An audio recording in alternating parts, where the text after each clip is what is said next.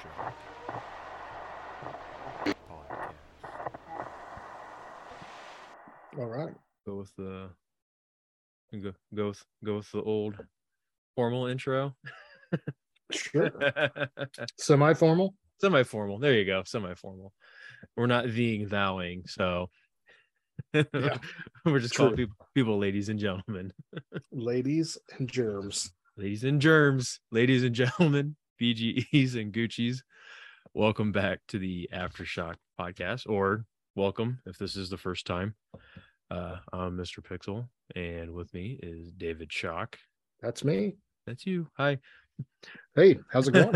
All right. What have you been up to? Oh, just working. Working. Yeah. Busy. Working, yard work, summer stuff, Yep. cleaning pools, Oh, making puppies pee outside. there you go. So you have a special little pool boy outfit that you wear when you're out there. That's for the OnlyFans that's coming up. Don't give away my secrets. Nothing a drone and some no.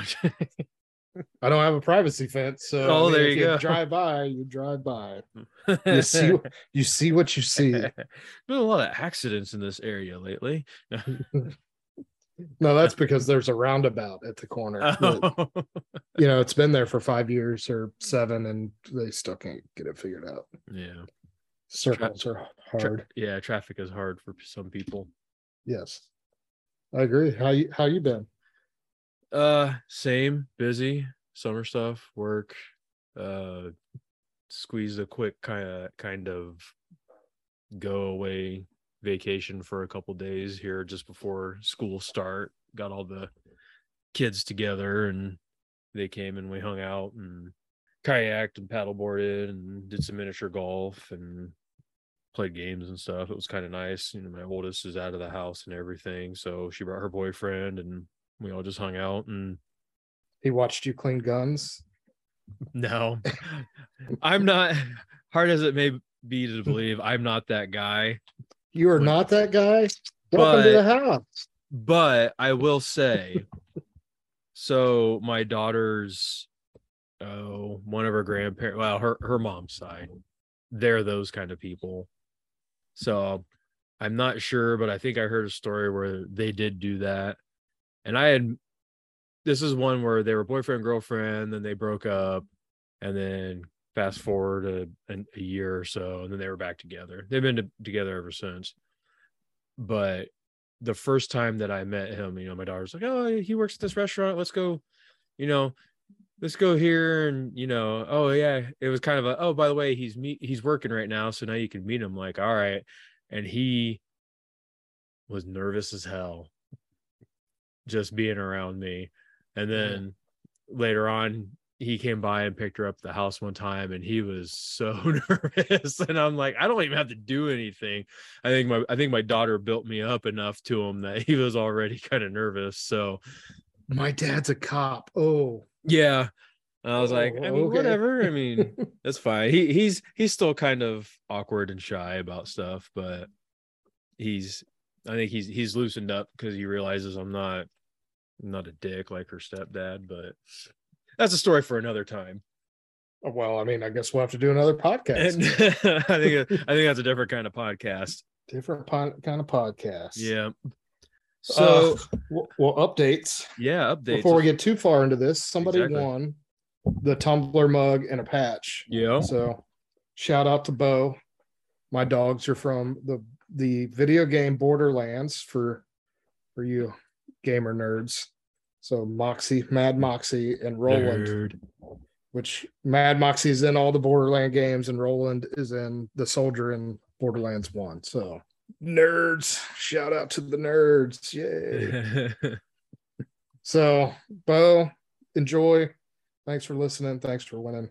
He got that fairly quick, didn't he? It was a couple days, but I mean, I think he listened to the podcast the first day, and I think it was like a day or two after that. Oh, okay. So yeah, it was pretty quick. It was spur of the moment at the time anyway. So Right. Yeah. We didn't have, I was getting ready to promote it was like, oh, I haven't heard things get ready to promote it. And all of a sudden, oh, hey, we got a winner. And I was like, oh, okay, that was quick. So. Yeah. So Bo won. Thanks, Bo. Thanks for listening. Thanks for supporting. Enjoy. I'm sure your coffee tastes better out of the mug. I mean, it kind of has that what's, I guess it's not matte. What would the finish of that be? It is like a sandy matte. Yeah, which matches that bike of his that he has now, right? Yeah. I keep seeing those pictures. So that Royal Enfield. Maybe we should have him on and let him talk about it. You know, Bo and his many hobbies. Yeah. But yeah, it's a neat looking bike. Well, let's in case you haven't noticed from the title, this is going to be about the Terminal List. This whole What's that? So the Terminal List was originally a book series that I know you've urged me to read. I know you're a big fan of. I just unfortunately don't have the time to invest in book series right now. I may look at it in the future. Is it an easy read? It is an easy read. So I am a little backstory here. I'm not a avid reader. I'm the kind of guy that I get, 4 or 5 chapters into a book and I'm like a dog. It's like, ooh, squirrel. Yeah. I want to read this book. So you need more pictures, right? Yeah. And I need crayons to color in it. But, there you go. The coloring ones. Those are So I put a bookmark in that book. I put it on the shelf and I grabbed the new one. And little word search at the end of the chapter, Yeah. So my book reading is about an average of like 1 a year. Okay. 1 book a year. But I like those series or that kind of genre of books. Okay. And I've got a buddy of mine that I know, his name's Don Bentley, he's wrote a couple books also. So I read his first book, which came out, I believe, a couple years ago. And then his second one came out this year. So I got it and read it also. But I heard about the Terminal List. I can't remember how I heard about it, but it was like right before, it may have been them promoting the show before they started doing any of the previews for the show. Oh, okay. So they may have been talking about it, coming to Amazon next summer, blah, blah, blah, whatever. Oh, all right. So, and me in my avid 4-chapter book reading, Katrina got me Dave Grohl's book called Storytelling. He's one of my favorite musicians. So she got me that, I believe, for my birthday. I think it came out right around my birthday in October. And I did my usual. I read about half of it and kind of put it down, got busy. Right. And then it came up that I wanted to read the Terminal List.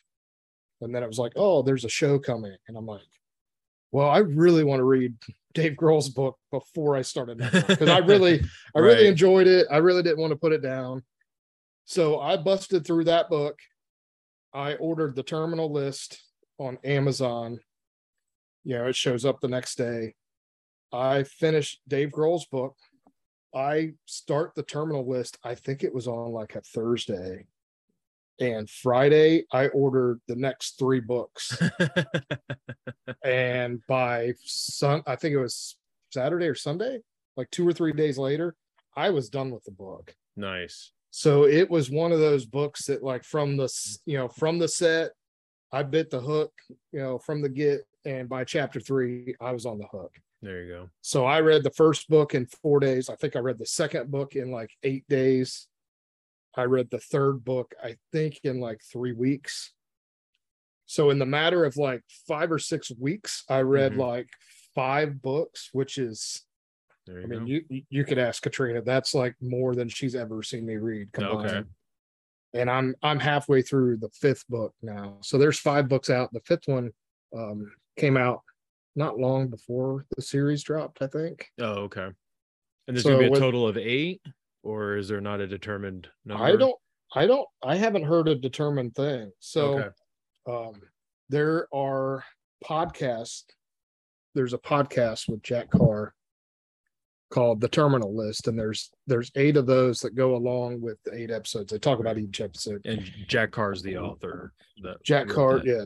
Jack Carr's the author, and in that he talks a couple times about writing book 6. So okay, next year will be book 6, but I don't know that he said if there's a limit or what he's doing. We'll talk about some of the characters later, because he's talked about having offshoots of some of the other characters that's in these books, right, and whatnot. But yeah, that's kind of a lead up. Spoiler alert: we're going to be talking about the Terminal List. Yeah, I was going to say 2 things. So obviously, we've both watched the series. You've read the book series. I have not. So my perspective is just from someone who's only seen the series on Amazon. Yours is the person who's read it and then seen it. So you have both perspectives of that. And huge spoiler warning. We're going to talk about it. So we're not going to try and hide any plot lines or things that happen or whatever. We're just going to talk about it like people who've seen it. And do that. So if you haven't seen it, turn this off, go watch it, at least go watch it, and then come back and you can listen to us. And then yes, please come back and listen to us. come back and listen to us. I sat down just because I knew we were going to do this, and I took some notes about some likes and dislikes, or just kind of interesting things that I noticed out of it. Like I said, you have a wider berth of knowledge about it because you've seen it and read it, so you'll have some other insights. But so just like anything else that we do, your perspective, my perspective, and we're just gonna have fun with it because you've been begging me to watch it, or you wanted me to read it, but then it came out, and then I watched the first episode, and I was like, oh damn, I'm gonna have to watch this. And then I said something to my wife, and I said, hey, you want to check this out and see before I start getting in episodes? She's like, yeah. And she watched the first one, and then we both ended up watching the whole series. So your overall viewpoint, did you like it? Oh yeah. I'll definitely, that's the series they do. If they do more and all that, I will definitely watch it. Okay. So here's my 2 cents version of Overlook on. I'll quickly compare my opinion of the book compared to the TV show. Okay. If you everybody's seen the Jason Bourne movies and the Jack Ryan shows, right? Okay. So Jason Bourne, he gets beat up, he gets shot, he can't die. He's a superhero guy. What do they call that? Plot armor. Yeah. You can't kill the main character. Yeah. And Jack Ryan is kind of the analyst turned CIA cool guy stuff. Right. So to me, the book is more Jason Bourne-ish. Okay. And the show is more Jack Ryan. Okay. The show has made the book a lot more realistic, or not necessarily the book more realistic. It made James Reese, the main character, more realistic as opposed to how the book was wrote. Oh, okay. So, a couple big differences. A lot of the stuff that from the TV show, he has help with Ben, with kind of one of the secondary characters. Right. Ben does not play that big of a role in the book. It's a lot of James Reese on his own. So he's Rambo. He's Rambo, and yes, because if you listen to Jack Carr's podcast, like the Rambo book and that whole thing, it's a big influence on him. Okay.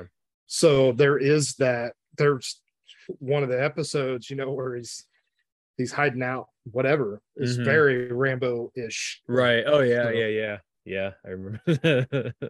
But that's jumping a little bit ahead. Yep. I don't know if we want to go chronologically kind of through the episodes. Yeah, I was gonna do that because I took notes for each episode. Okay. Some are not a whole lot.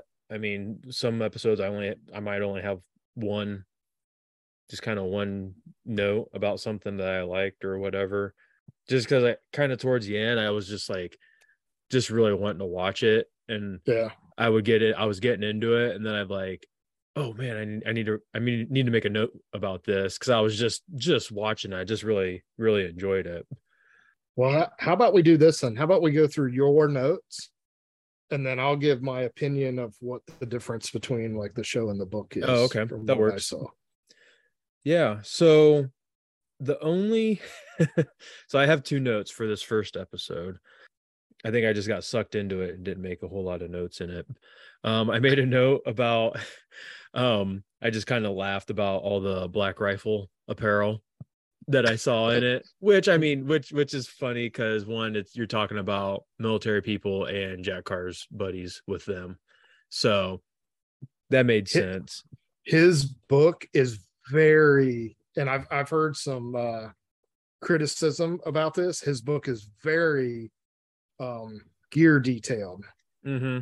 So it talks about, the double single action Sig Sauer P226 9mm.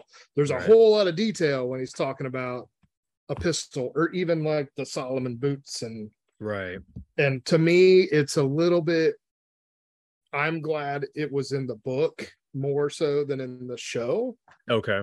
But it was cool to see those Easter eggs like in the show. Right. Okay. Where he talks about like, drinking Black Rifle coffee, and then he's like, James Reese is wearing a shirt. And it's like, okay, there's the Black Rifle coffee. Right. Right. I didn't make a note, but this actually stuck with me. Like just from the get-go, the way, and obviously this part's going to be accurate because Carr was a SEAL. Yes. So, but it just kind of brought me back seeing like the wood building that they were in when they were doing their briefing beforehand.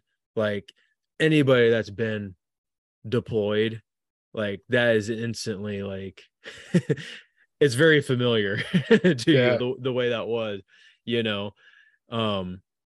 and just the banter with all of them, just being assholes to each other. Well, that was very much what you would get. A side note on that, those guys were all ex-SEALs. Oh, all of them were? Okay. So I want to say, so the guy that played Boozer is one of the technical advisors on the show. So if you listen to the Terminal List podcast, the guy's name's Jared. Oh, I forgot his last name. His name's Jared. Okay.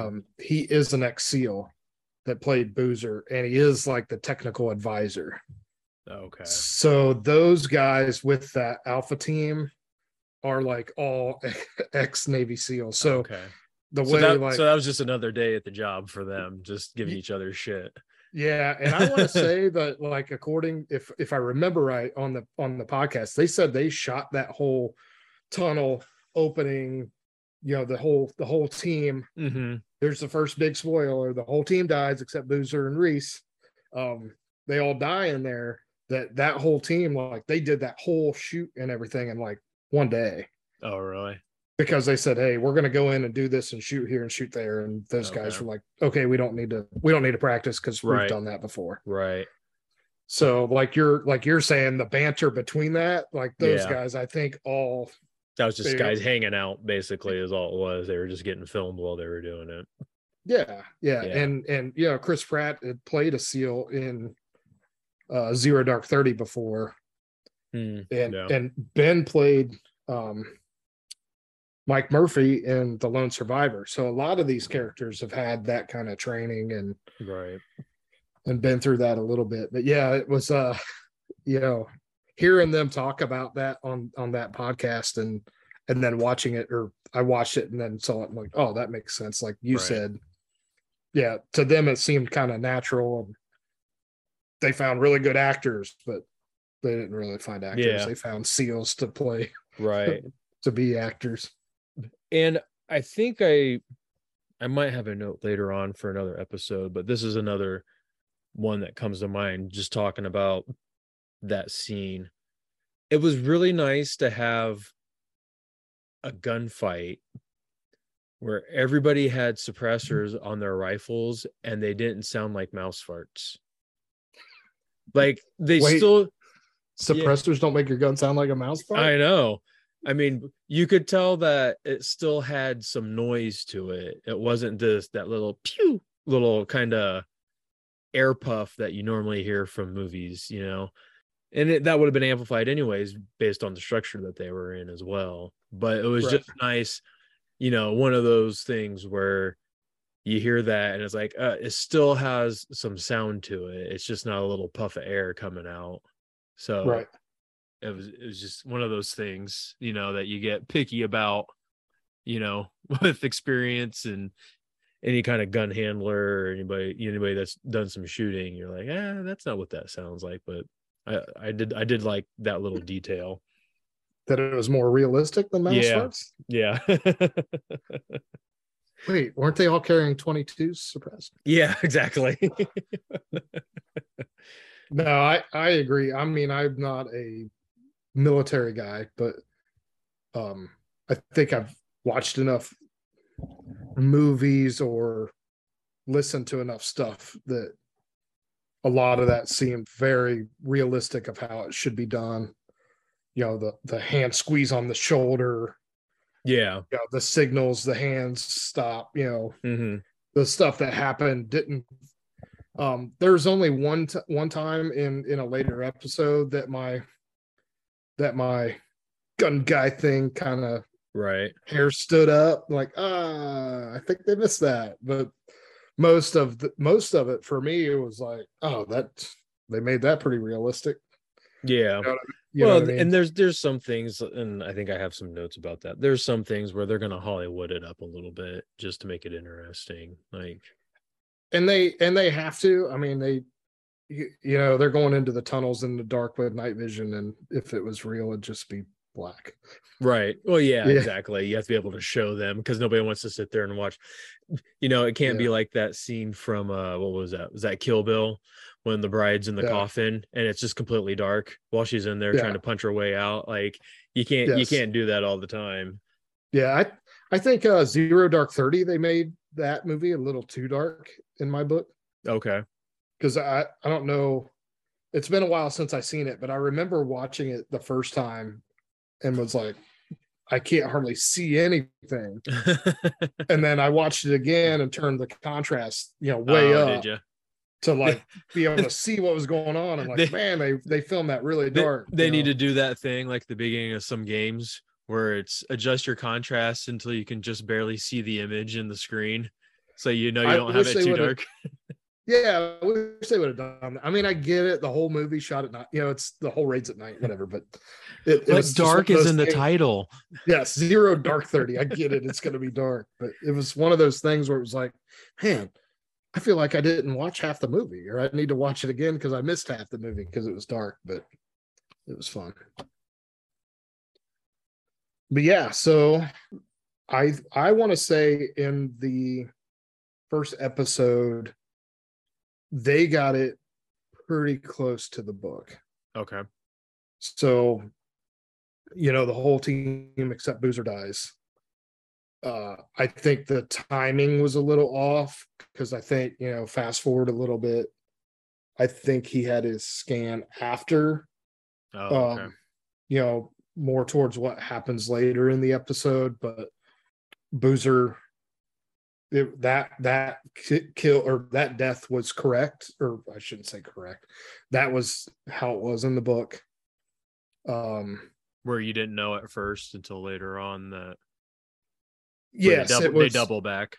Yeah, it was a suicide with the team pistol, the 9mm, and right from the get was kind of a, you know, it tells you, or kind of goes through Reese's side of he wouldn't use that, right? You know what I mean?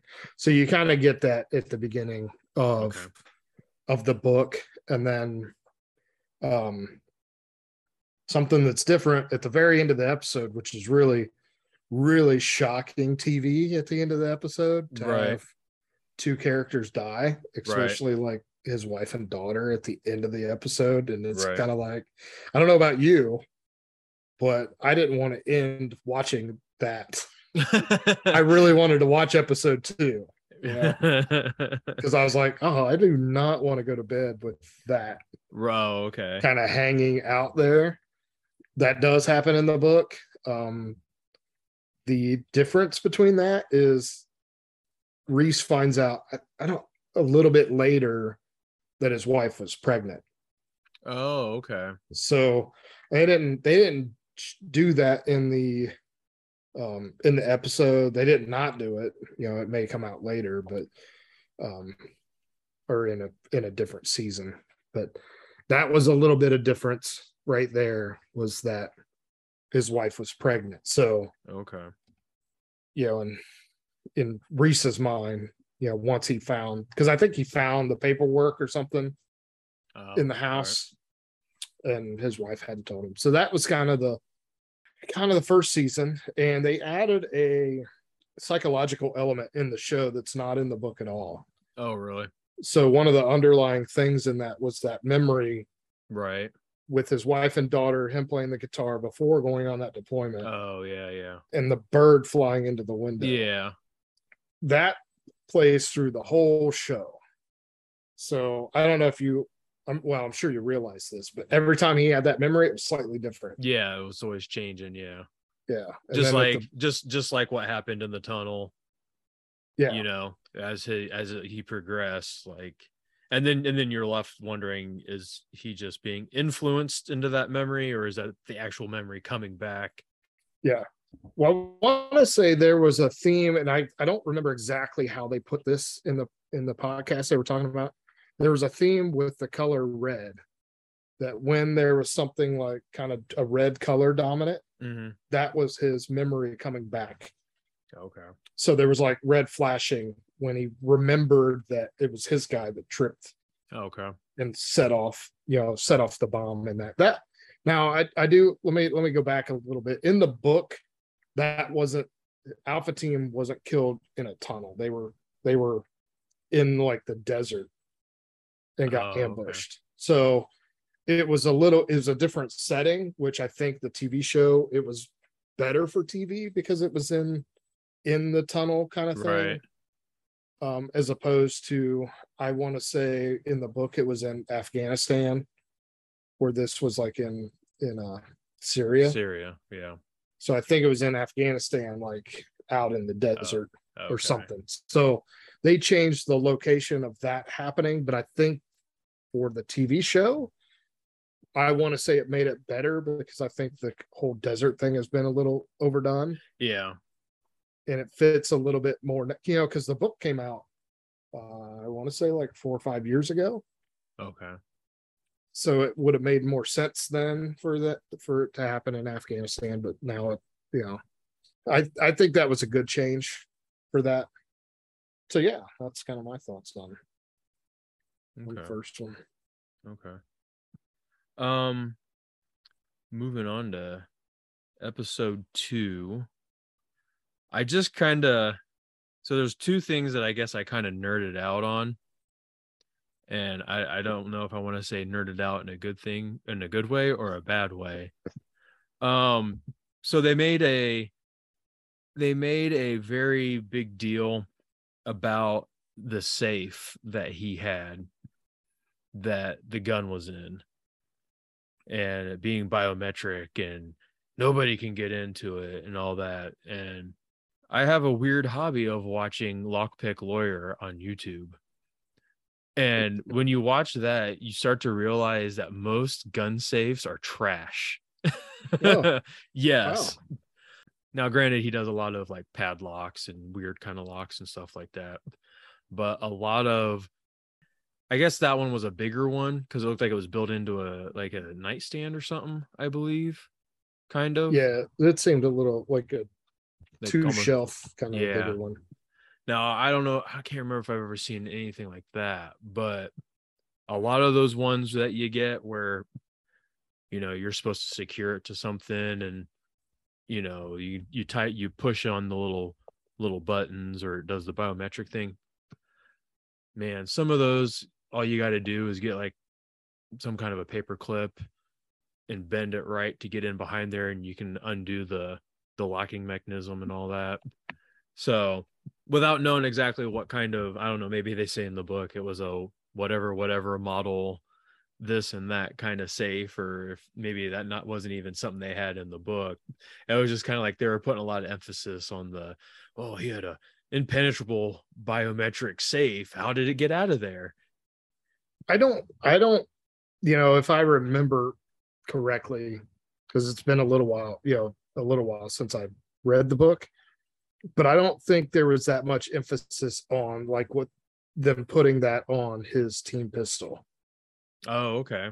And them trying to set it up a little bit as him killing his wife and daughter. Okay. Because in the show, to me, it felt like more of a setup of, Yeah. well, it was his gun. And then, the lead detective, Eric Holder, wanted to believe that he wasn't guilty. Right.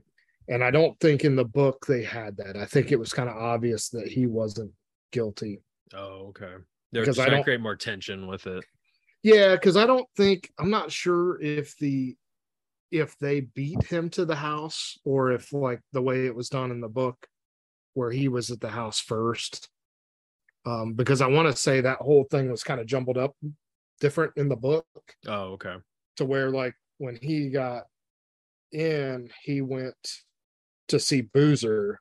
Mm-hmm. And then it was like when he got home from that, his wife and daughter was killed. So I want to say there was a different kind of timeline that he wasn't there, that he was, he had a different alibi. But in the show he had one because he was getting an MRI.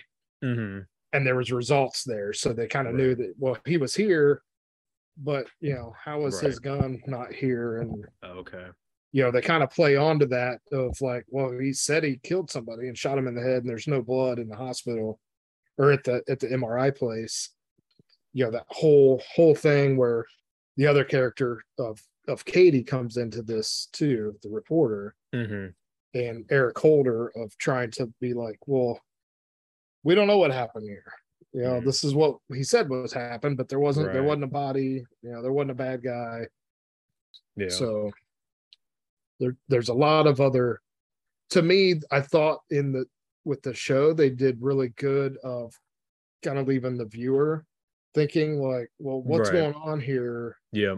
Psychologically, is Reese's story right, or is it not right? Mm-hmm. Or what's going on? Did this really happen? Because like you said, he has now a different memory of the tunnel. Right. And then I think they have another flashback of before that with his wife and daughter playing the guitar, and it's different. And it's like, well, wait a second. Mm-hmm. Everything is like a whole lot of mass confusion going on of like, I don't know what's real, what's not real. Right. Because I watched it, Katrina watched it with me. So I read the book and going, oh, I know how it is. Mm-hmm. So I know where we're going to get from where we're at. I know where, the road we're going to follow. And she's going, what is going on? I'm like, oh, we need to watch episode 3, Yep. So we were kind of in that thing because she was kind of like, I don't know what's going on. And I'm like, right. Yeah, it's a little confusing. The point. So, yeah. So I made another note about this. So when he starts casing the agent's apartment, and he goes back and he's practicing picking the lock and all that, I thought that was pretty cool. I'm pretty sure lock picking is something that SEALs actually learn. Like that's kind of like a basic course that they're given. Right. I guess I don't know enough about the other thing I'm going to mention here to know if it's a more feasible option, but they have guns that you can use that kind of, I guess, well, now that I talk say it out loud, they're kind of like, if you know anything about lockpicking, there's bump keys that you can use where you're creating vibration on the pins and you can cause those to set. And but it looks like a gun with a trigger. Yeah, right? It kind of looks like a little gun, and then your pick is on the end. And I guess it's more equal. I guess it's a combination of like a bump and just raking. So if you have your pick and you have your tension rod there or whatever on that, instead of going through and individually picking every single pin in the lock, you can just rake it as you put a little tension on it, and just constantly doing that. Eventually, depending on the lock, that'll set the pins in there, so you can do that. But I guess using something that makes noise was probably not what you wanted to do in that situation when you're trying to break into somebody's apartment. It's funny you say that, because I'm glad that they added the detail in the show that was in the book of him using the WD-40 on the hinge, because That's that right. it was in the book. And like when I was reading it in the book, I was like, man, I mean, I understand, but that's going deep. Yeah. So it was kind of cool to see, like, he went and figured out which lock he had and practiced picking it before he even got there. So that was pretty cool. Yeah, they did that whole scene, that whole him casing that as a different guy looking at an apartment, wanting to see. Right. That was in the book like that too. And him taking a picture of the lock, Yeah. And then, when he broke into it the next day, he didn't have Ben as a lookout, but he watched, he was Overwatch, watched him leave. Oh, okay. And I want to say that his office and apartment was really close. So he could see him leave and then kind of move a couple blocks and then watch him like pull into work. Oh, okay. And then he went back and broke in. And then, him taking a picture of the laptop of where it was at. That was my next note that I wanted to talk about. Yeah, it was neat of how the whole thing that was in the book, that they played the details out to me. Right. That was kind of important of, when I'm reading it, of like, why did he spray WD-40 on that? And then it's like, oh, okay, well, he didn't want the door to make a squeak noise when he came back at night. So did they explain that in the book, that's why he did that? Or was it just kind of written in a way that you kind of either understood it or you didn't? If I remember right, it was more of when he came back at night, but the door opened without a creak because of the WD-40 kind of thing. So it was a lot of, the practice picking. Right. What did they say about the picture of the laptop, him taking a picture of the setup? Well, just so it was like, as a covert kind of operations thing, he took pictures of everything that he would have touched and moved. Right. So like when he moved the laptop and downloaded everything onto a hard drive, he checked the picture that he took to make sure it was still in the right spot. Exactly. Right. Okay. Yeah. And I've done that before too. That's if you do any kind of traveling, and so if you stay in hotels or whatever, and it a lot of times I've done it with my laptop. Sometimes I just leave it. Not that I have anything that anybody really needs, but it's just a personal laptop. You can do that with multiple things to see if you think somebody's screwing with your stuff, or just to be preemptive to make sure they're not. Maybe do from the knuckle on your thumb to the tip of your finger, when you put it there, space that on the edge, so it's all perfectly lined up like that. And then have simple things that you're going to remember when you're placing it around on your desk, so that way when you come back, you grab your stuff or whatever, you take a look at it, instantly you can just put your thumb there and check it out, like, okay, my laptop hasn't moved, or this pen that I left here hasn't moved, or whatever. I thought that was a nice detail. I've done that, a few years ago when I was traveling a lot to Asheville for work. I did that in a different, I may not have taken a picture of where I had things left out, but like I would take my Xbox with me, and I would put it back in my like duffel bag that I had. Okay. But I would put like a t-shirt sideways on top of that, and then put the duffel bag like up in like the cabinet So Okay. like when I got back, I'd open the cabinet and the duffel bag's in the same spot, and I'd pull it out and unzip it, and okay, the t-shirt's still in the same spot. So Okay. somebody didn't go through that and put it back. So I kind of knew that, okay, if they're not going through this, they're probably not going through the other stuff. You know what I Right. mean? Yeah. So I've done that before. But yeah, it was neat to see that kind of detail actually added into the show, Mm-hmm. Yeah. and not just a little bit, Easter egg like what we said earlier, Mhm. Black Rifle t-shirt or whatever. Yeah. So Anything else before we move on to episode 3? was 2 where Katie was at the house and he bagged her cell phone, or was that episode 3? I'm not sure now that you say that, but I did get kind of giddy that he had Faraday bags. Because that was another detail that was like in the book okay. that they added in there, and they did slightly different. I can't remember if in the book he actually gave her another cell phone or if he told her to go Right. buy a prepaid phone. But yeah, that kind of detail was in there too. Yeah. Of the whole thing. But I don't know, because some of that stuff they played Katie a little bit in early parts of the episode, kind of, I felt a little bit against him. Right. Of she was trying to get the medical records to write a story Mm-hmm. that you didn't know, you didn't quite know just yet whose side she was on in the show. And I think in like the book, if I remember right, you knew from the get that she was on his side. Oh, okay. That, I can't remember if she got like the medical records and did that, but he knew he had a tumor that he thought was terminal. Mm-hmm.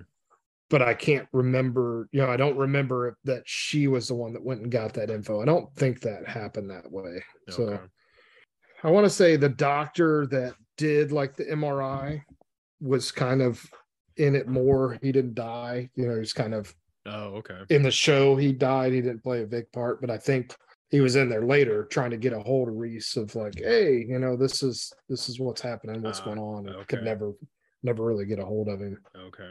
But yeah, I think that's it on the 2. Just 2 quick ones on episode 3. Pretty much anybody that, if you're security minded when you go out in public, it was nice when he met with Katie and she sat down in the restaurant and he said, I need that seat because it put his back against the wall and he could see the rest of the restaurant. Yeah. For that, I was like, that's one of those habits that you get that, and it doesn't go anywhere. Now this is funny because in that scene where they're talking, and this is a funny story because I saw a meme about this after the fact, but in that scene, he looks in the mirror and sees an operator walk by with a beard and glasses. Uh-huh. And his hair stands up and he's like, oh, we got to go. Right. So this whole scene plays out this way. And when that happened, I'm like, oh, and I'm like, I grabbed the remote to like stop it and back it up. I'm like, oh, I'm not going to do that. Cause Katrina's sitting there and I wanted to tell her, to tell her who that was. Yeah. Well, you get a better look at him in like a couple minutes later. Well, I read the book, so I knew what was coming up. Yeah. I knew that if he was in there, he was probably going to be in there. That scene was coming up. That scene was coming, that they probably changed that character out. So the scene plays out and I stop it, right? And I'm like, do you know who that is? Do you know who that guy is? And Katrina's like, what are you talking about? Why'd you pause it? And I'm like, that's Jack Carr.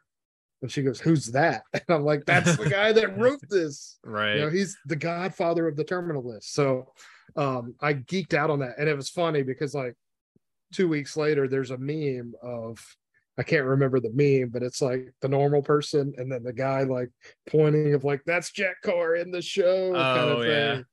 And I'm like, I'll have to go find it and post it somewhere, or send it to you to post it. Yeah. But there was a meme of the exact same thing.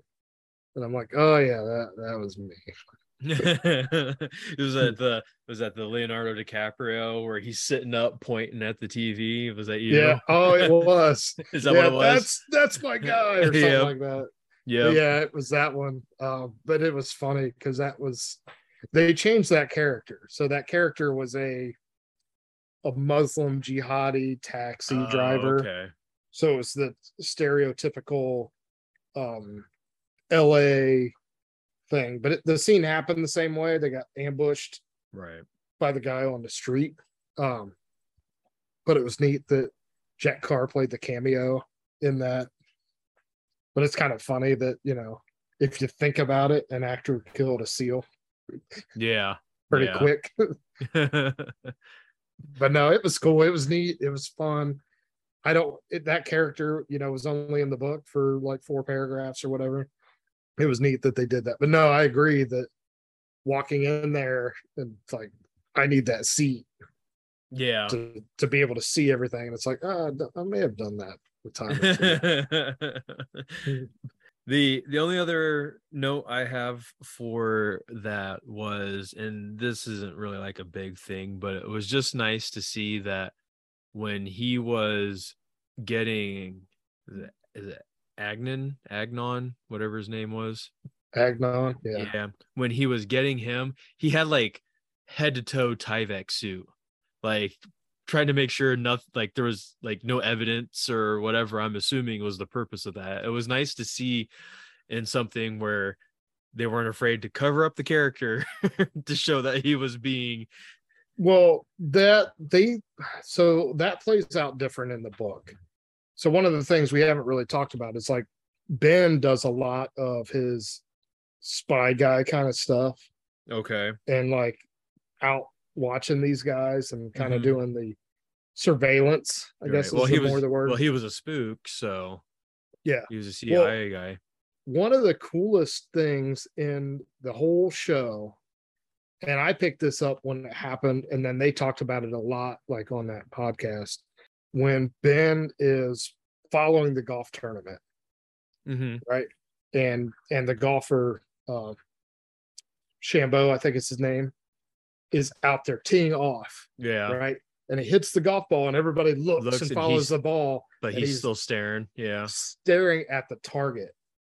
And to me, like that's not in the book because Ben's not the one doing that, right? Okay. So, but the way they played Ben of like target focused Oh, okay. of that, and then he's on a golf cart as a golfer, with Yeah. a cigar, and then he like puts up his rangefinder, and then he's Yeah. looking at the house. Was like, I'm like, dude, that's so cool. Like That scene. why didn't I try to be a CIA guy? That scene almost caused an argument between me and my wife. Oh yeah, Yeah. that sounds like a good story for the podcast. She was. So I like the way that they did that, where he's kind of pulled up on it and he's looking around, the house is behind and all that. And she's like, oh, like that isn't obvious. Like that scene that you're just talking about, and then that one where he's sitting there where he's lazing with it. I was like, yeah, but that's pretty common right now to have rangefinders on courses anymore. So some guy on a, you've done it, you're a cheater. No. I was going to say I've hit my fair share of golf balls in backyards. So using a rangefinder to try to find a golf ball in a backyard is not. If I had a rangefinder, I probably would have done that. So that would have been your cover up. Sorry, I shanked it. I'm in your backyard. Yeah. Well, yeah, because if I had rolled up there, I may have chucked a golf ball that way. So I'm like, well, I'm looking for my ball.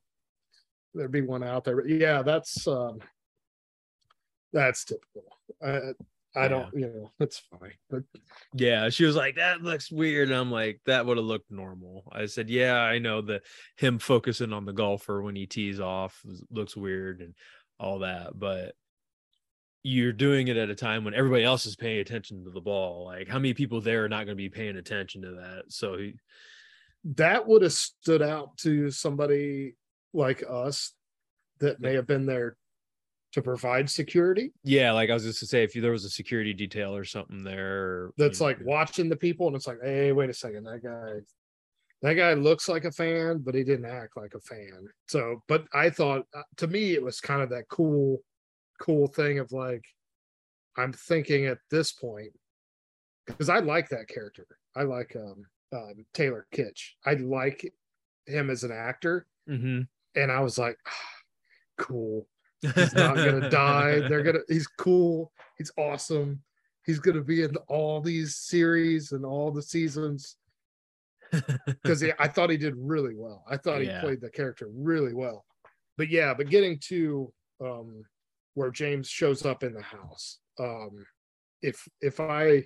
He uses he gets some sort of like pain medicine in like an IV, or not an IV, but like in a syringe, and shoots it into his veins, causing him a lot of pain. So I want to say that was kind of why they had him Tyvexed up, because in the book, it's a little bit different. He strips him naked, he gets him drunk, he's kind of but he's ODing him right through the process. So he's like, I can shoot you up with this stuff. It's going to be really painful. And then here's some other stuff that instantly takes it away. Yeah. So I want to say that they kind of played into that there was a lot more to that scene of, in the show, they made it a little bit quicker. Yeah. To that. But yeah, he starts adding names to the list and marking names off. But yeah, I thought at this point in the show, I was definitely hooked that they had done a really good job of making it more realistic, instead of like what I said earlier, like the Jason Bourne kind of stuff. Right. That like this realistically could happen. Okay. But yeah, I thought that was pretty cool. I don't know what happened here in season 4. I think there was just a lot of stuff going on, so I just was trying to watch it more than I was trying to take notes, so my notes are kind of a jumble. So episode 4 would have been Mexico, isn't it? Is that the Mexico Sicario raid? Yep. Okay.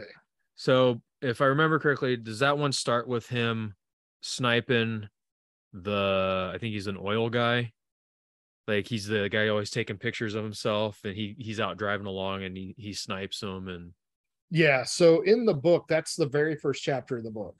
Oh, really? So the very first chapter of the book is him climbing the mountain, kind of setting up, and then the car driving down, and he shoots through the car flips and wrecks. Okay. So that's how the book opens, right? So like I said, when I read the book, like chapter 1 was like, ooh. And then by like chapter 4 or 5, it was like the hook was set. There you go. Because that was all the very first part, or the very first chapter of the book. Okay. And all his books kind of start that way, where there's some big event to get you hooked into it. And yeah, chapter 8 is actually chapter 1. You know what I mean? Okay. So timeline of the book, they have something that kind of hooks you into the book and brings you in. So yeah, that was the first chapter of the book, but that was the sniper shot that kills the money guy. Yeah. So yeah, they didn't spend a lot of time on that guy in the book either. Yeah. They didn't spend in there. And then you're right, he goes to Mexico, but that whole Sicario raid was in a house, and Reese does it by himself. Oh, really? Yeah. So in the show, they added Ben and one of the other guys' buddies. So he does show up at the other guy, which is, I'm still confused on this character, how this character fits in, and his wife. Yeah. I like the part that they played in the show, but I can't really pinpoint. Didn't they hint that like they were like family friends, like his dad's, like it was like his dad's best friend or something like that, supposedly? Or I think so, and I think that's the way they put it in the book. Okay. That this guy was kind of a father-ish figure, uncle kind of type to Reese, but he was really powerful, really kind of high up, had a lot of influence and a lot of money. Yeah, they kind of hit it at like he was connected or something. But that leads me to my one little beef in this whole thing. Okay.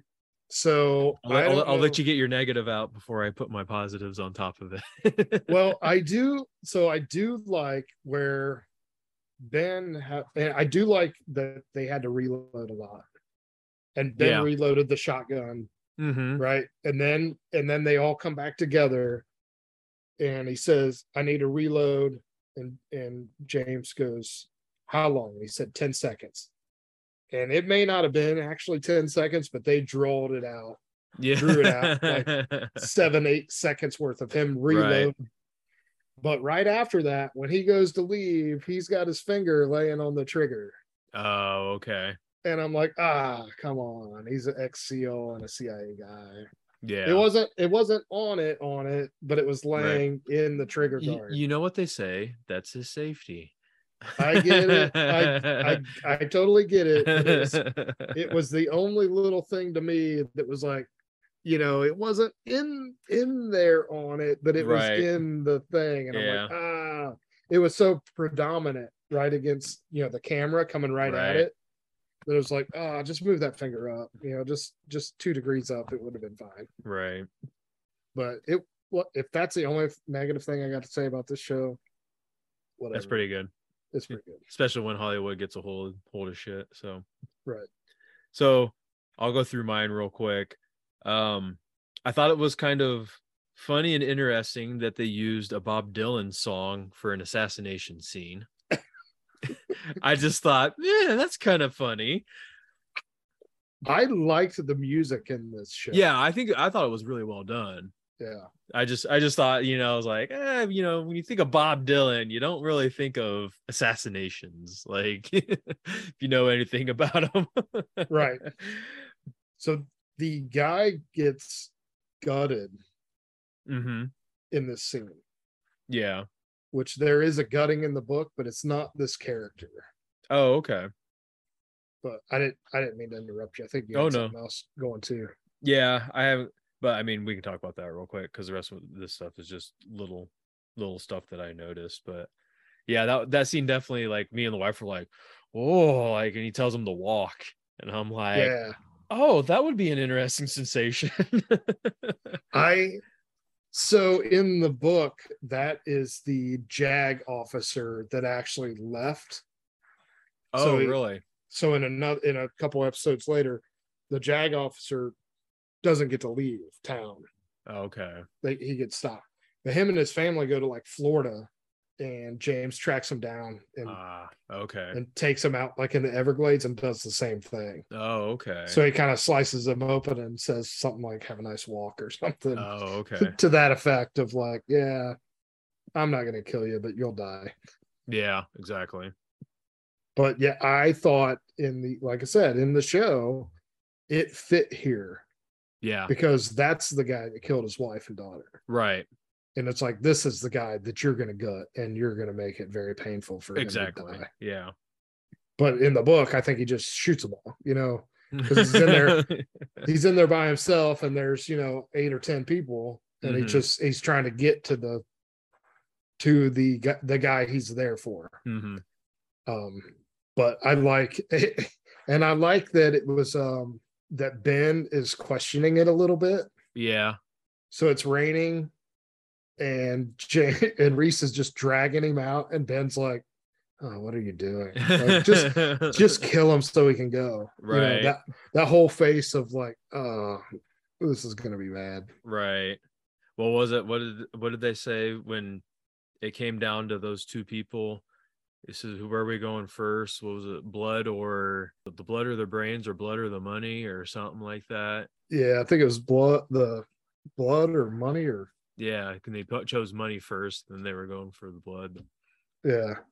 But it was nice to see them using a jammer to lure the Sicarios out, like to screw with their communications and all that. Like, I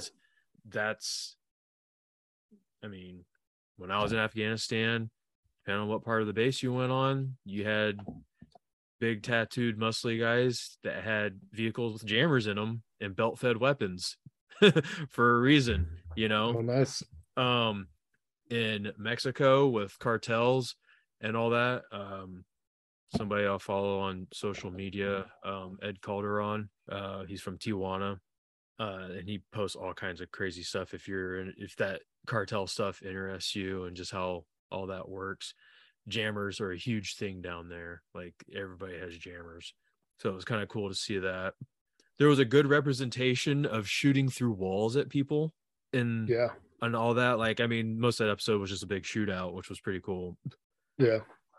It was Ben with the shotgun, you said? Mm-hmm. Okay. Yep. Ben had tons of reloads on his body, and it was like the speed loaders. So you watch like the 3-gun people, you know, you grab and you can, and they even show him doing it. You can load 2 shells at a time if you grab it right off of that. Yeah. So I don't know how accurate that is if you're going to be wearing, I mean, it kind of reminds you of, you know, the bandolier of ammo like Rambo almost, but he had so much ammo on him, but he was grabbing it and using it and reloading it, and they were showing it. So it was cool to see it utilized. So I don't know if you saw this or not. I didn't, and they talked about it. But when they go outside and Ben is kind of Overwatch, he unloads the shotgun and reloads with like oh, you put a different shot in it, did he? He put the what am I trying to say? Like the more precise, longer range. Like a slug or yes, he puts the slug rounds in. Oh, okay. And then like the guy comes out like across the little road out from the other house, and he just like snipes him with the shotgun. Yeah. But he went outside and knew that, well, there's going to be more distance that, you know, the buckshot's not going to cover. So I need a slug round. So he like unloads the gun. So he racks it and the round pops out, and then he puts, you know, slug in, and then takes the guy. I think the guy's coming out running towards where like James went. Oh, okay. And it takes him out like on the front porch or something. But yeah, well, that'll feed into one of my, not my next note, but my note after that. So real quick, obviously with having those kinds of guys in it, there was very nice transitions going from a downed rifle to pistol. Like it's just nice to see that I mean, obviously they're going to have it down, but it was just nice to see that, you know, you don't always stick with that weapon. You instantly just transition to something else, your secondary. But the hostage shot with the shotgun, that is so anti-Hollywood in my book, because anytime somebody has a shotgun in a movie, it spreads out in a 5-foot diameter and blows them back 10 feet on their ass. Yeah. And yet you have a hostage shot and he takes it with the shotgun, which if you, like you said, if you switch to slugs, you could definitely do that. Right. So I saw that and I was like, that's awesome. It's nice to see something like that. Yeah. I think that whole scene was just, like you said, you know, a big kind of run and gun. Yep. A big shootout kind of thing. Cause is that your last note on 3? Because the last note I have for episode 4 was it was nice to see somebody get punched with the pistol.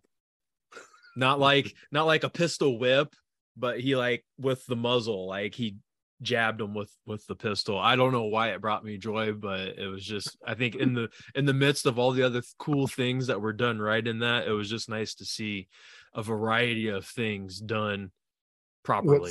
It seemed more realistic. Yeah. That you're not gonna smack somebody with a pistol. You're gonna like punch them. Yeah. You know, take the shortest route to their face. Yep. And instead of like a big overhand trying to smack them upside the face. But yeah, I agree. And that was it for episode 4 that I had. All right. Do you have anything else? I don't think so. Okay. That was just a great episode to watch.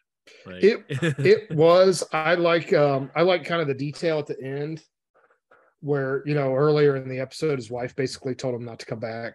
You know, you're involving your friends in your revenge. Yeah. So he gave But his then sniper rifle. but then he still played it off like, because they made it seem like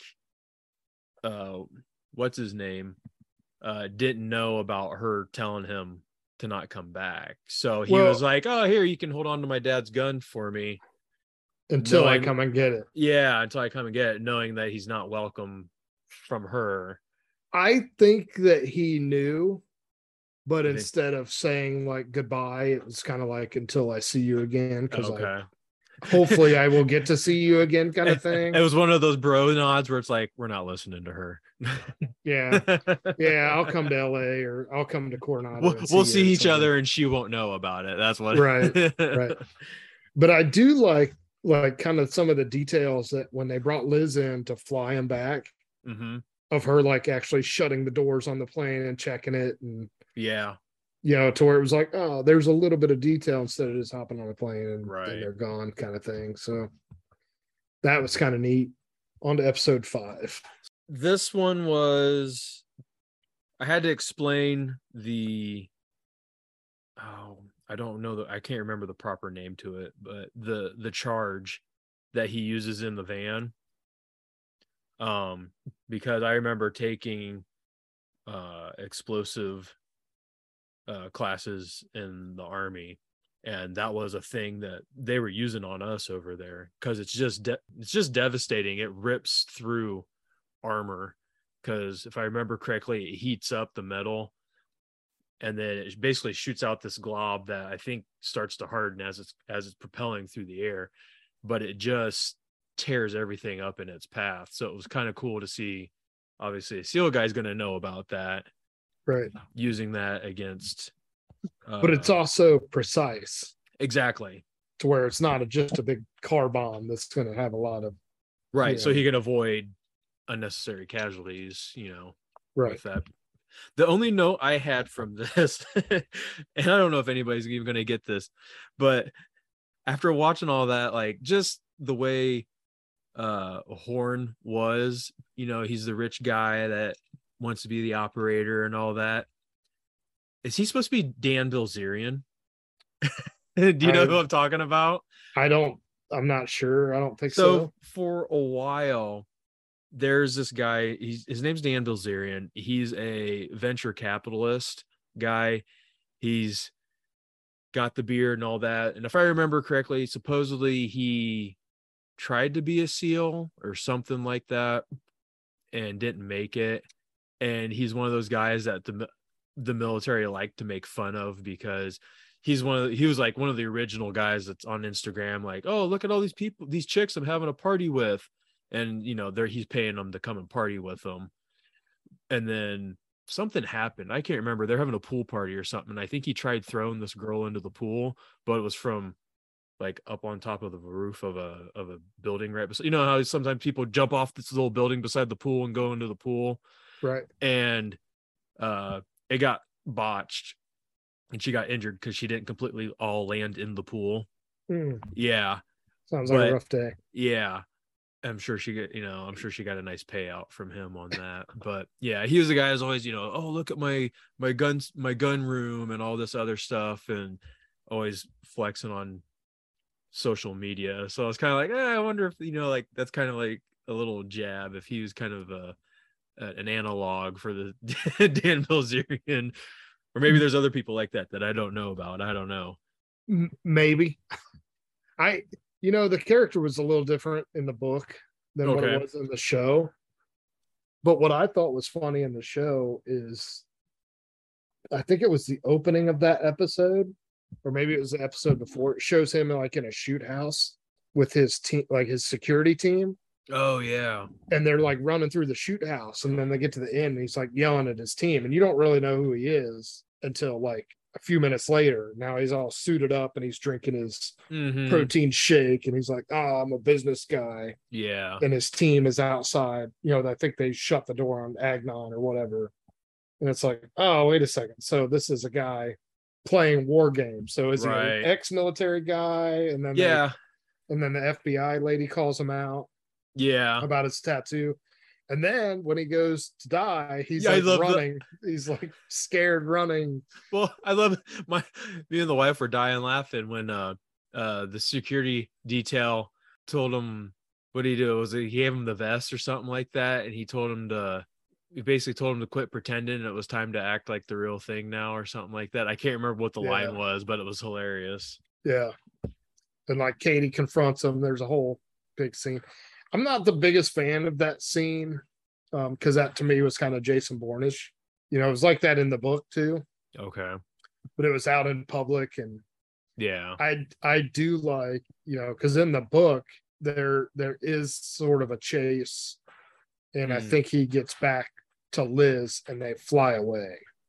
So in the book it's a little different of how they get away as opposed to him running, which I kind of like because they brought in that the FBI team into the show, which is not in the book at all. Oh, really? So that whole, well, I shouldn't say they're not in the book at all, but that team plays a predominant role. That so later on in this episode or the next episode, there's a scene where he's running. So he escapes, wrecks the truck, and he's on the run. Mm-hmm. And is that this episode or the next episode? That's the next. Like, judging by my notes, the next episode is him on the run. So that's the Rambo episode. Yeah. So in the book, in that episode where he has the shot to shoot the guys that are coming after him, right? He sees a guy that he knows, or he had set them up as for an ambush coming after him. And he like scopes them up or is on the binos and sees somebody that he worked with. Oh, okay. And he scrapped it. And he was like, I'm not going to do this. Okay. Was that kind of the deal with like leaving the bullet? So that was kind of like a version of that. Like they know, oh, this means that he could have gotten us, but yeah. Because I knew, okay, that's what that meant, right? You know, he had the shot. They show him scoping, glassing the guy in the crosshair, and then Boozer shows up, right? Yeah. And he's like, oh, we can't do this. You know, you're only here to kill the bad guys. Yeah. And those aren't the bad guys, kind of thing. So he leaves the bullet.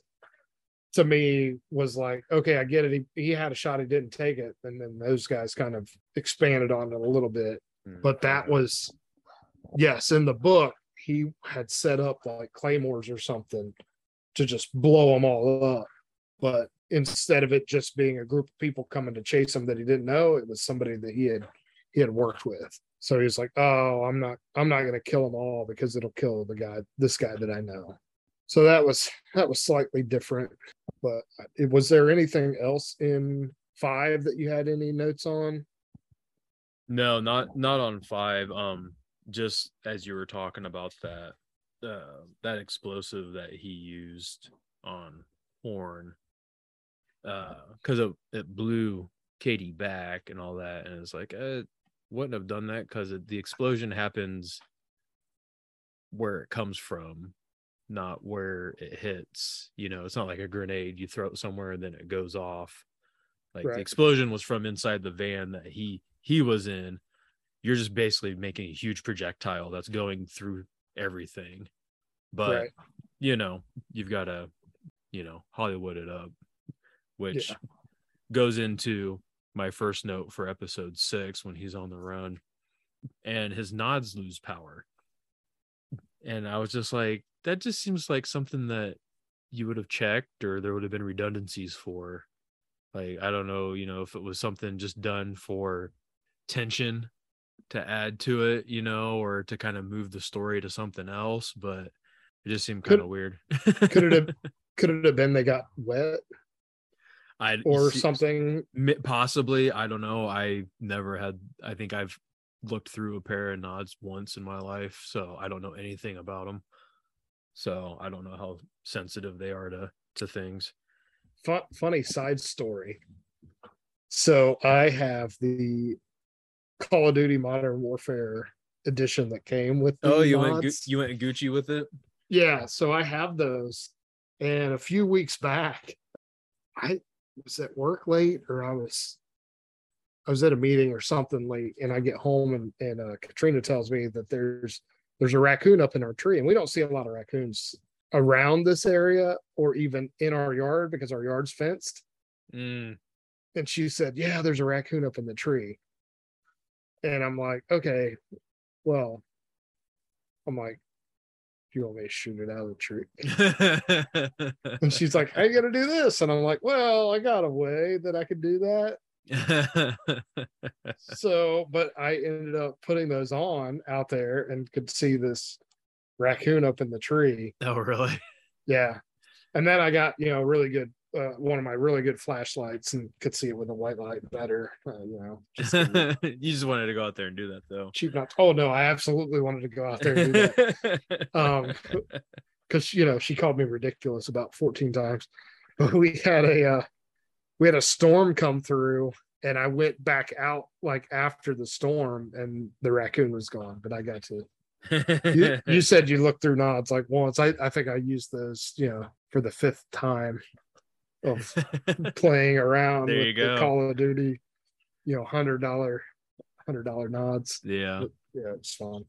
But episode 6, he doesn't kill anybody. No, he doesn't. And I think that's the only episode he doesn't kill anybody.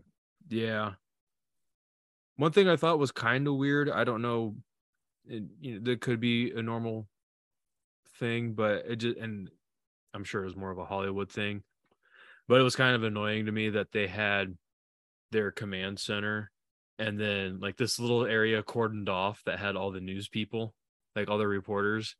Like, they're not going to be anywhere close to where you're operating on anything. You're going to keep them as far away as possible. You have you have a PR person.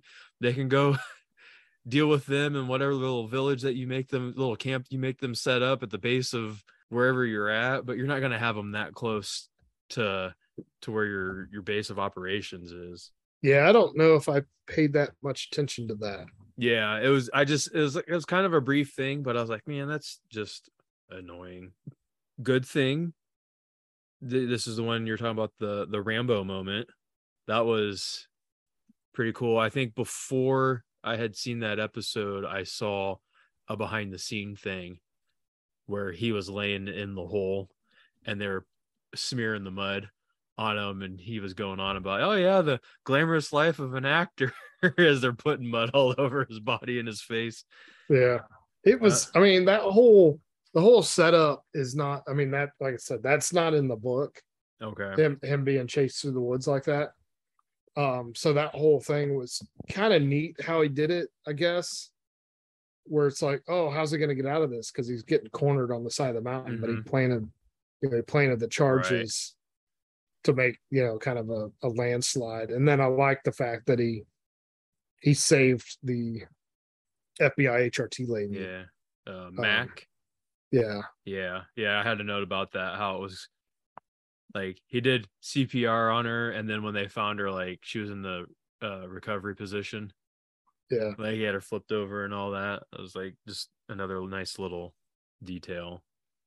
The best thing of that whole episode was the battle cry of Leroy Jenkins.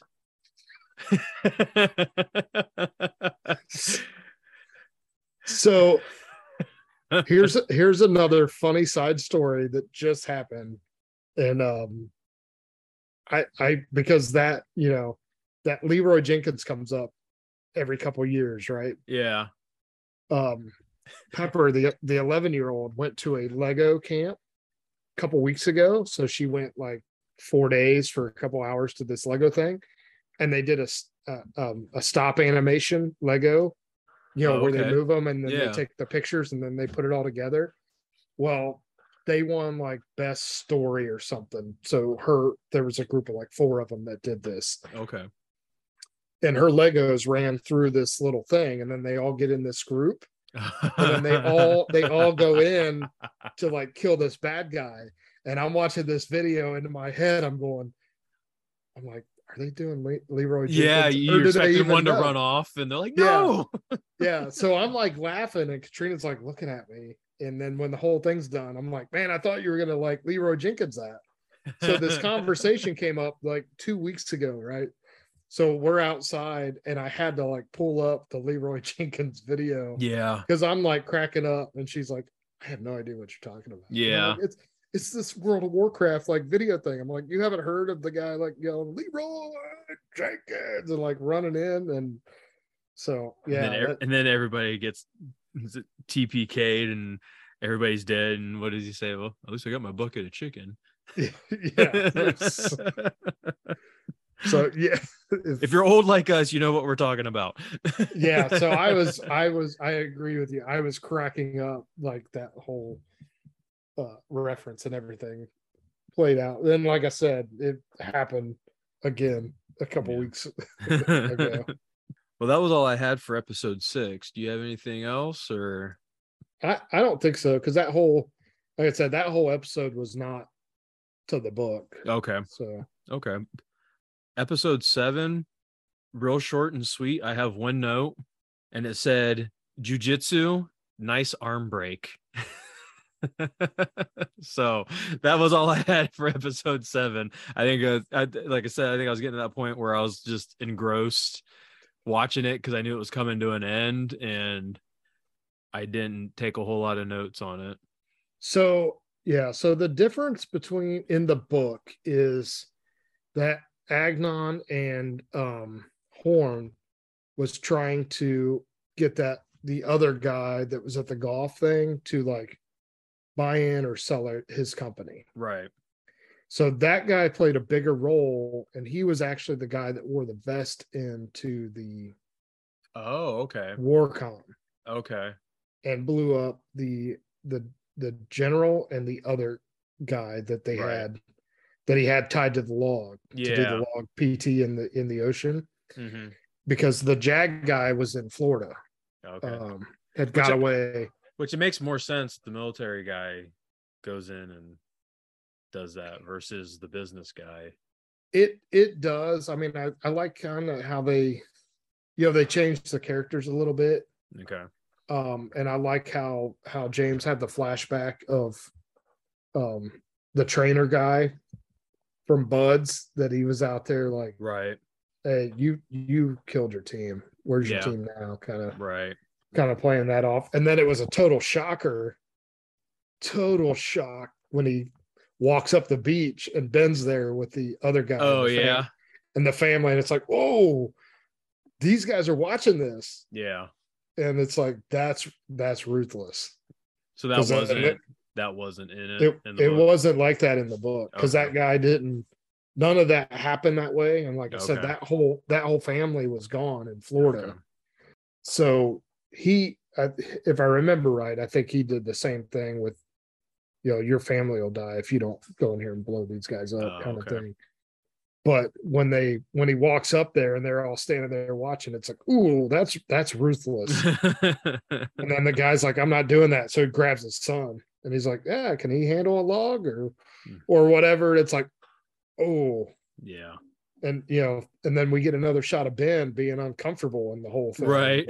Like, whoa, hey, we're going a little bit too far here. But I thought that whole thing played out more realistic of how it would have happened than how it did. Like I said, to me, the way the book was is a little bit far-fetched as opposed to the show being a little bit more realistic of, this makes more sense. Right. And, the doorbell ringing and the guy going to the door, oh, it's an FBI guy. And it's Ben standing there like, oh, you're about to have a bad day now. Your day just got worse. That was all I had for 7. Number for the final one for 8, I only had 2 notes on there. Was that on the island? Yes. Okay. So that's what I thought. Obviously another kind of thing, because you have SEALs all over the place making sure the gun stuff is right, but watching him switch shoulders when he's clearing was kind of nice. It was kind of nice to see that. You could tell that he put the work in to get, the gun handling. I mean, we already know he's a gun guy, right. But actually doing it to make it look right, which was nice. And then kind of interesting when they were fighting over the pistol and he was moving it to take it out of battery, so that way even when the guy was pulling the trigger, it wasn't going to fire. You know, just those little details where it's like, you know, I don't think, you know, our wives watching it knew what was going on with that, but like to guys like us, we're watching like, oh, I see what he did there. That's pretty interesting. Well, what about the race where the bad guy went to reload his AR and Reese went and drew pistol? Oh yeah. To me, it was like, oh well, if that's true, then I guess you always want to switch to secondary as opposed to reload. Yep. I mean, that's what we get trained on a lot. If we do not just rifle and not just pistol, we do drills where we're going, you know, maybe it's a malfunction. Maybe you don't know what the hell it is. Who cares? If you're close range, you have that pistol, grab that thing to the opposite side and draw that pistol until you have a down moment to actually take a look at it and figure out what the heck's wrong with it. So yeah, because I like that. It was different of, you know, if you kind of looked at both of them at the same time, one's going for this reload and the other's like pistol, like, and it's like, he's like Mitchell right. No. Yeah, he picked right and won. But this episode introduces us to a new character. So, well, let me back up first. I really like how James and Ben, they played up their friendship in the van, and it was like listening to the music and like you said earlier, not liking his music and well, like you said earlier, like in the Alpha team before the mission, like kind of egging each other on. Yeah, they're in the van, and you know he's Ben's got rock on, and like James switches it to country and is like, now this is a song, and he actually smiles and whatever, and it's like, man, he's about to go kill some people, and they're just talking about music and like country music and like they're buddies and they're good guys. And I had a lot of hope, and I'm like, we're cool, we're gonna get to see Ben in season 2 and 3 and 4, knowing that I read the book and how it ends, right? Of like, yes, I'd like how Taylor Kitsch played Ben Edwards, and I'm like, I want to see more of this guy because I thought he did really good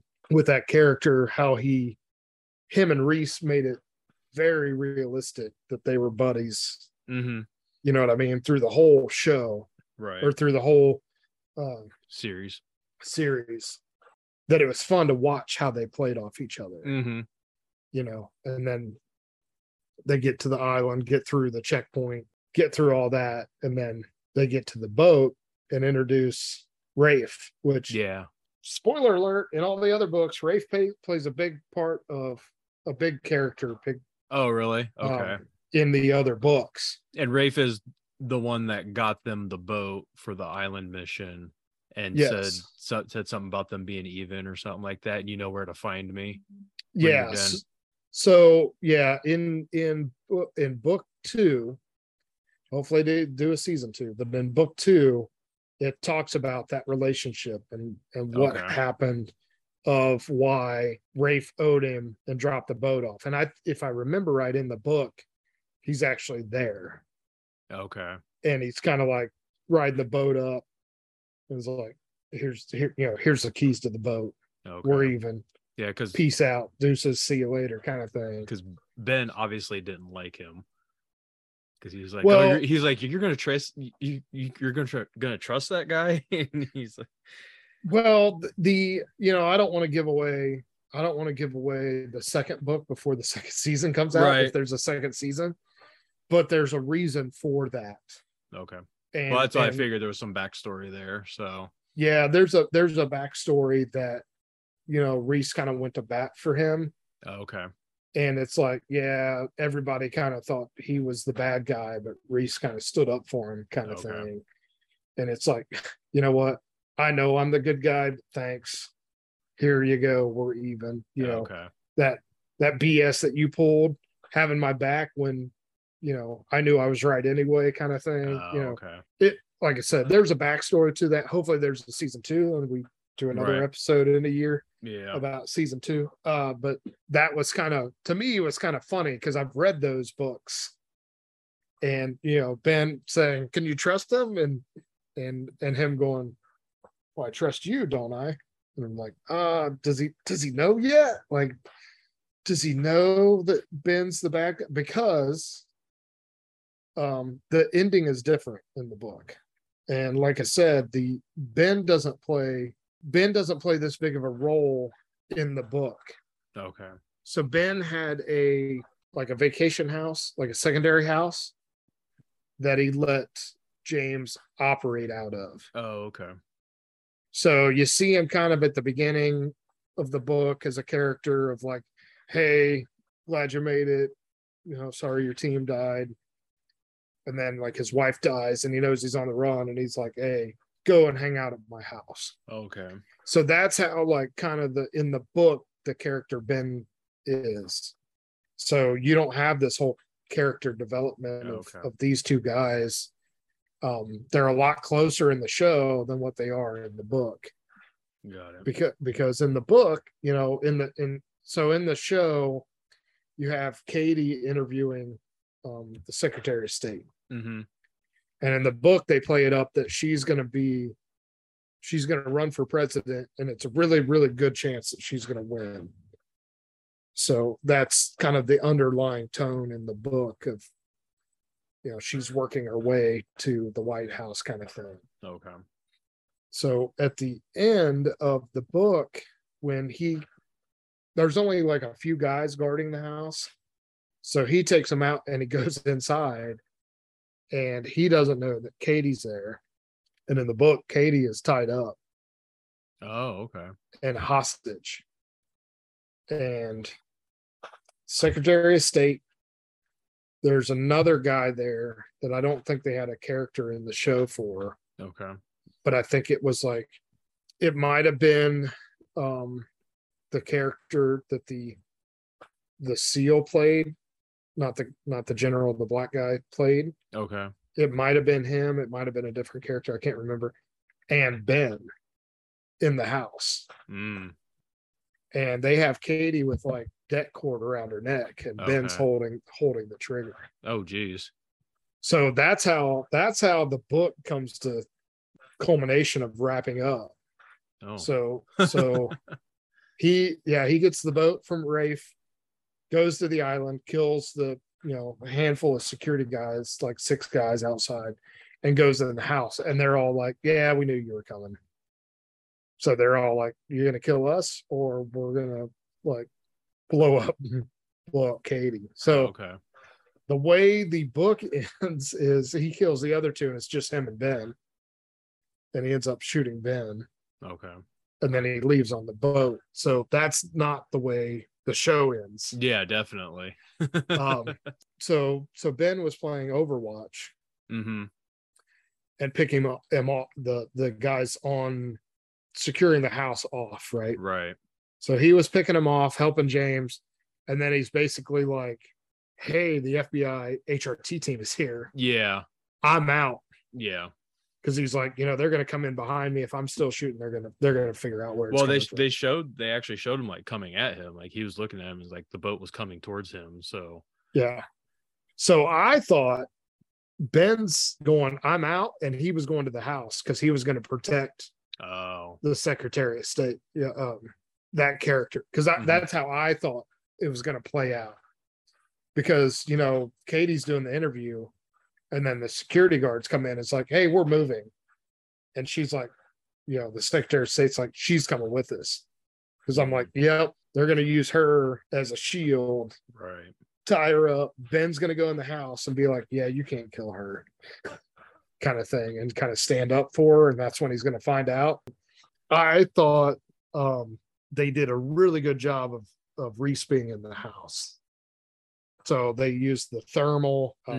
I don't like that the dude dropped his gun and he let him go. Oh, yeah.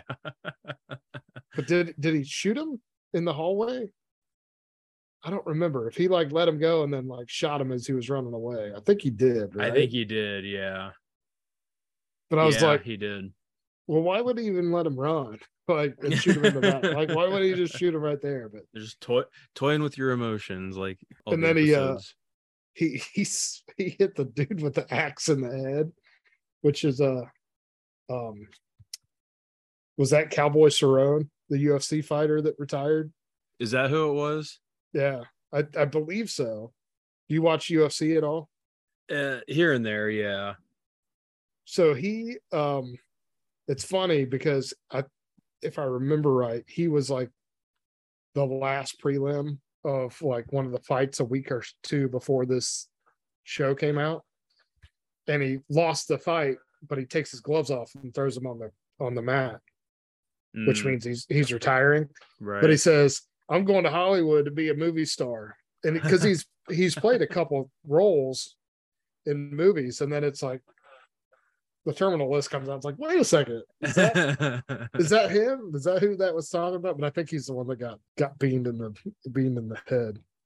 Yeah. So I like how the TV show played out the ending. Not necessarily better than the book. You know, obviously it was way different. Mm-hmm. But I don't mind that it was different. Yeah. Because I like how they added Ben as a major character in the show. Mm-hmm. And then I liked how the show, you know, the Secretary of State, she committed suicide. And then I think it says like 3 weeks later, Katie's like texting James. Okay. And like all through the episode or all through the season, Ben was saying, let's just go to Peru. Let's just get out of here. And then Katie says, yeah, the money thing was sent to a bank in Peru. And you kind of knew, like, oh. And then it's on the boat. And I like that they made it. If they added Ben as that character, I like that they made it personal. Yeah. With Ben at the end of like, and that he kind of played it out, said, well, this was my role. You know, I gave the bad intel, so you guys died with your boots on. Yeah. And I had nothing to do with your wife and daughter and you know, but I helped you. And then he kind of gave him justification at the end of like, let's finish the list. Yeah. So I like how the ending of the show went.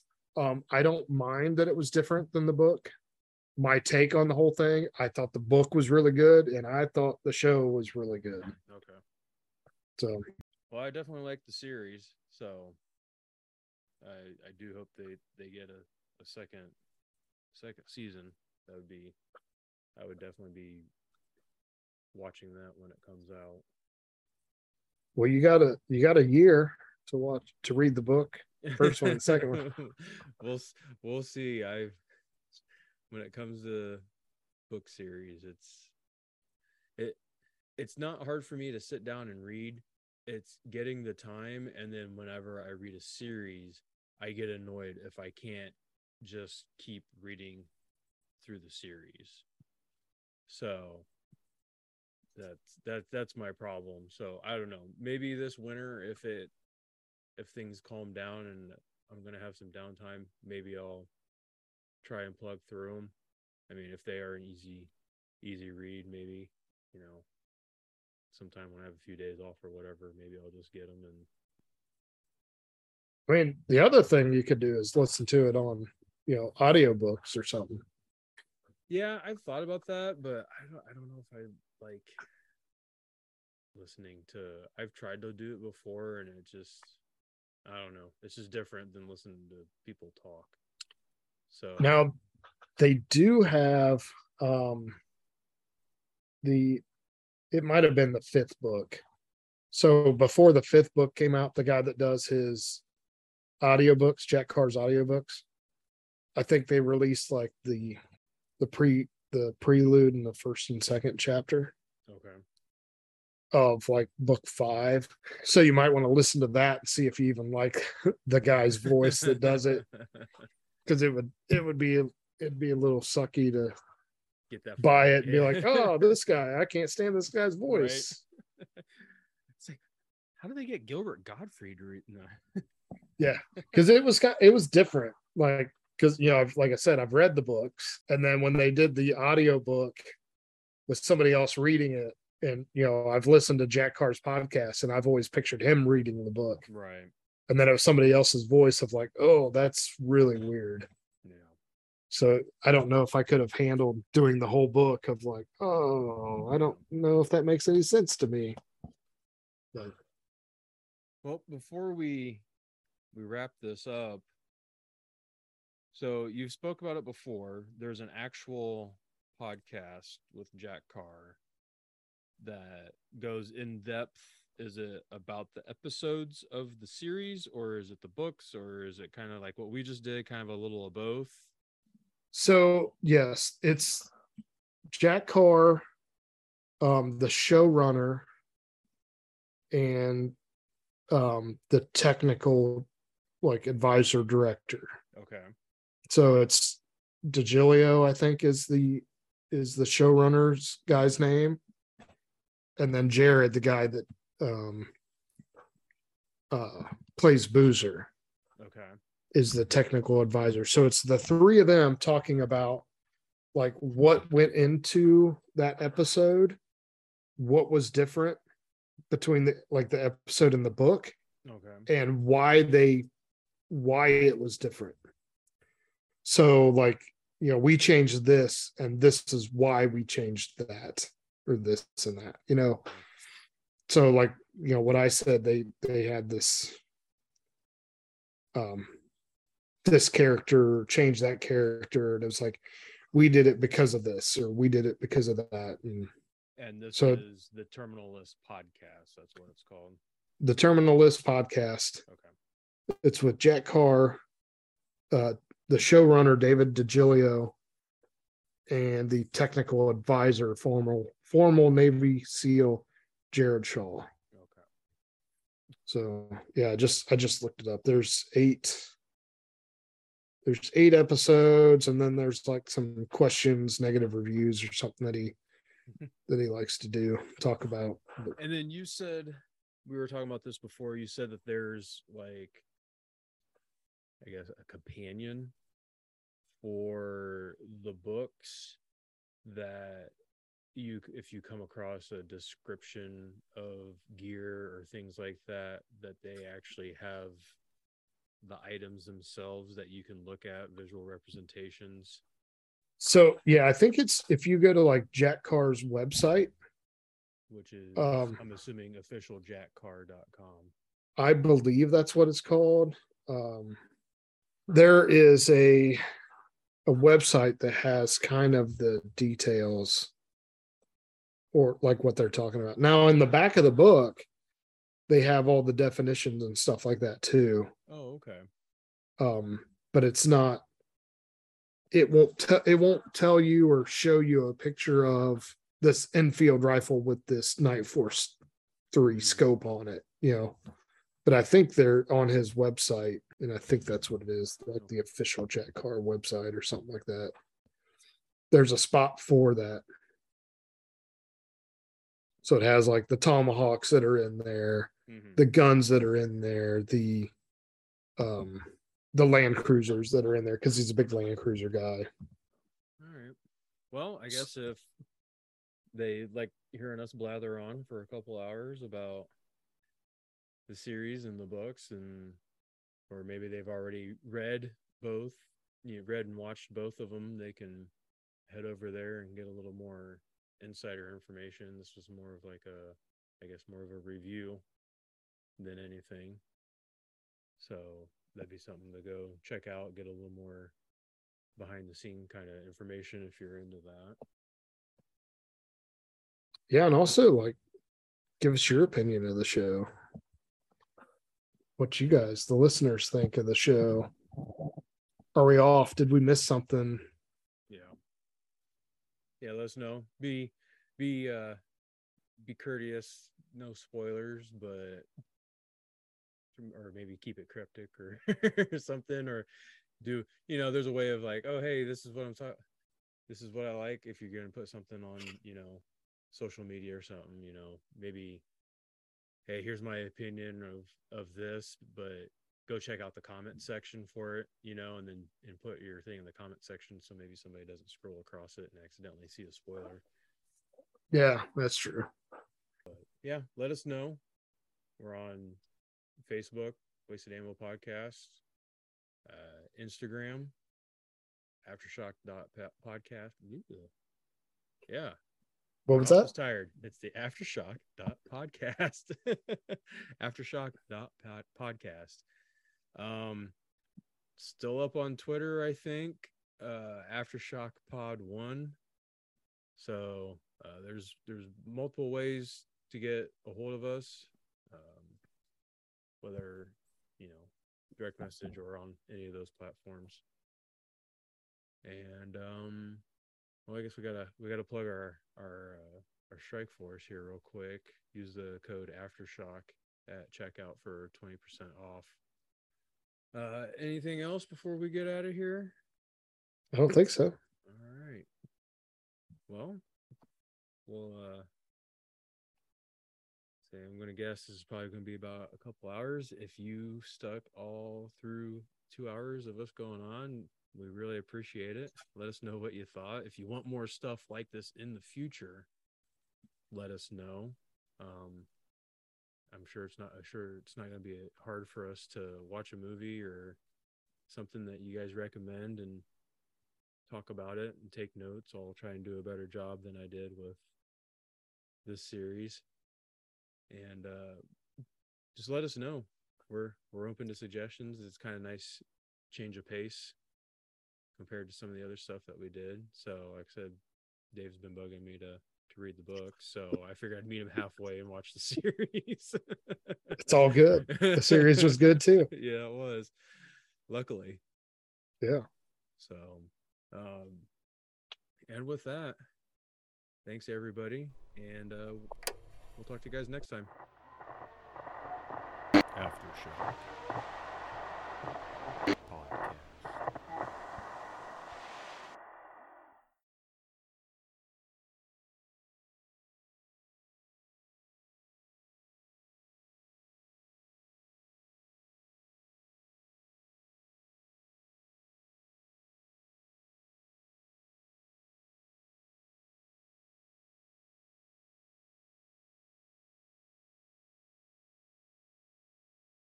There's going to be a problem.